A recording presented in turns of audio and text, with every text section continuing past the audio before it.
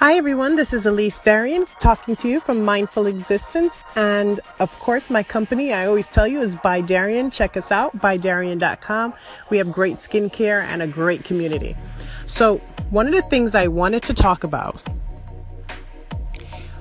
was something that I was watching on YouTube because I remembered it, and it was called The Five Chinese Brothers. When I was in school, and I grew up in Brooklyn, but I think all schools did this in the 70s. When they were tired, I think it's when the teacher retired, they said, listen, you all are going to watch a film. And they would bring this huge TV in, rolling on a cart, and all of a sudden you'll see something come on. And one of the things, it was The Five Chinese Brothers. And it was my favorite. That and Rikki Tikki Tavi and Puff the Magic Dragon. So I can remember that far back. So anyway, I remember that in the story, these five brothers all had a skill. They all were able to do something. One could swallow the sea.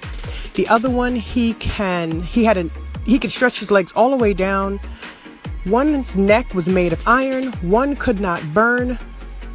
And there was one more thing. But in the premise of the story, they go out with this kid who just didn't listen.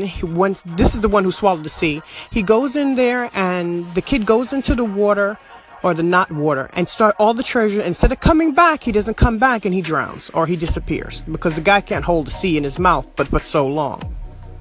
He goes to court because he comes back. You don't have this kid anymore, and they said, you're going down. So he said, well, judge, can I just say goodbye to my mother? Guy says it's only fair. So he goes and he brings another brother. The brother had a neck of iron. Well, they couldn't chop off his neck.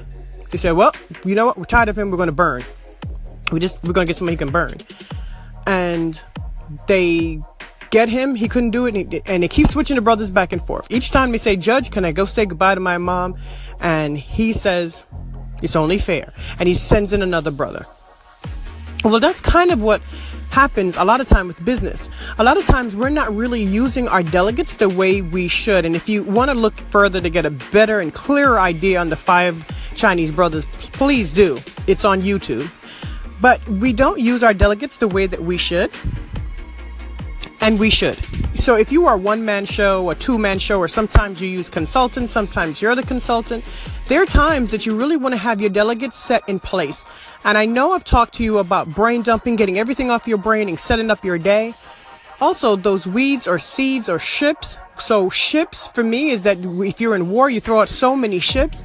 But some are going to come back, and those are your sales calls. Those are the touch and feel. That's your content and marketing. And then there's the weeds, the things you don't like to do. Like, I hate updating my website. I hate doing certain things, but I have to do it. I have to do it for a business, especially for a skincare company, because something is always changing, right?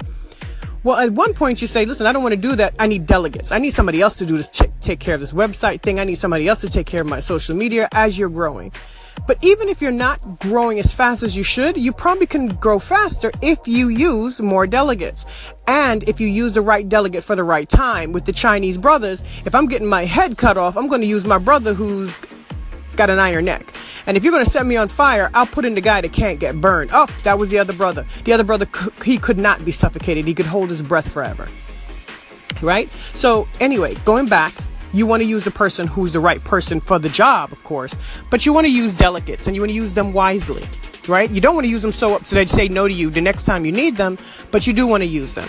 So that was something I was thinking about. I was talking to my husband, and I said, have you ever seen The Five Chinese Brothers? And he's like, no. I said, well, let me show it to you. And we looked on YouTube, and it was there. But there's so many times that we need to go back to elementary school to remember what we should be doing now. So I just wanted to put that out there.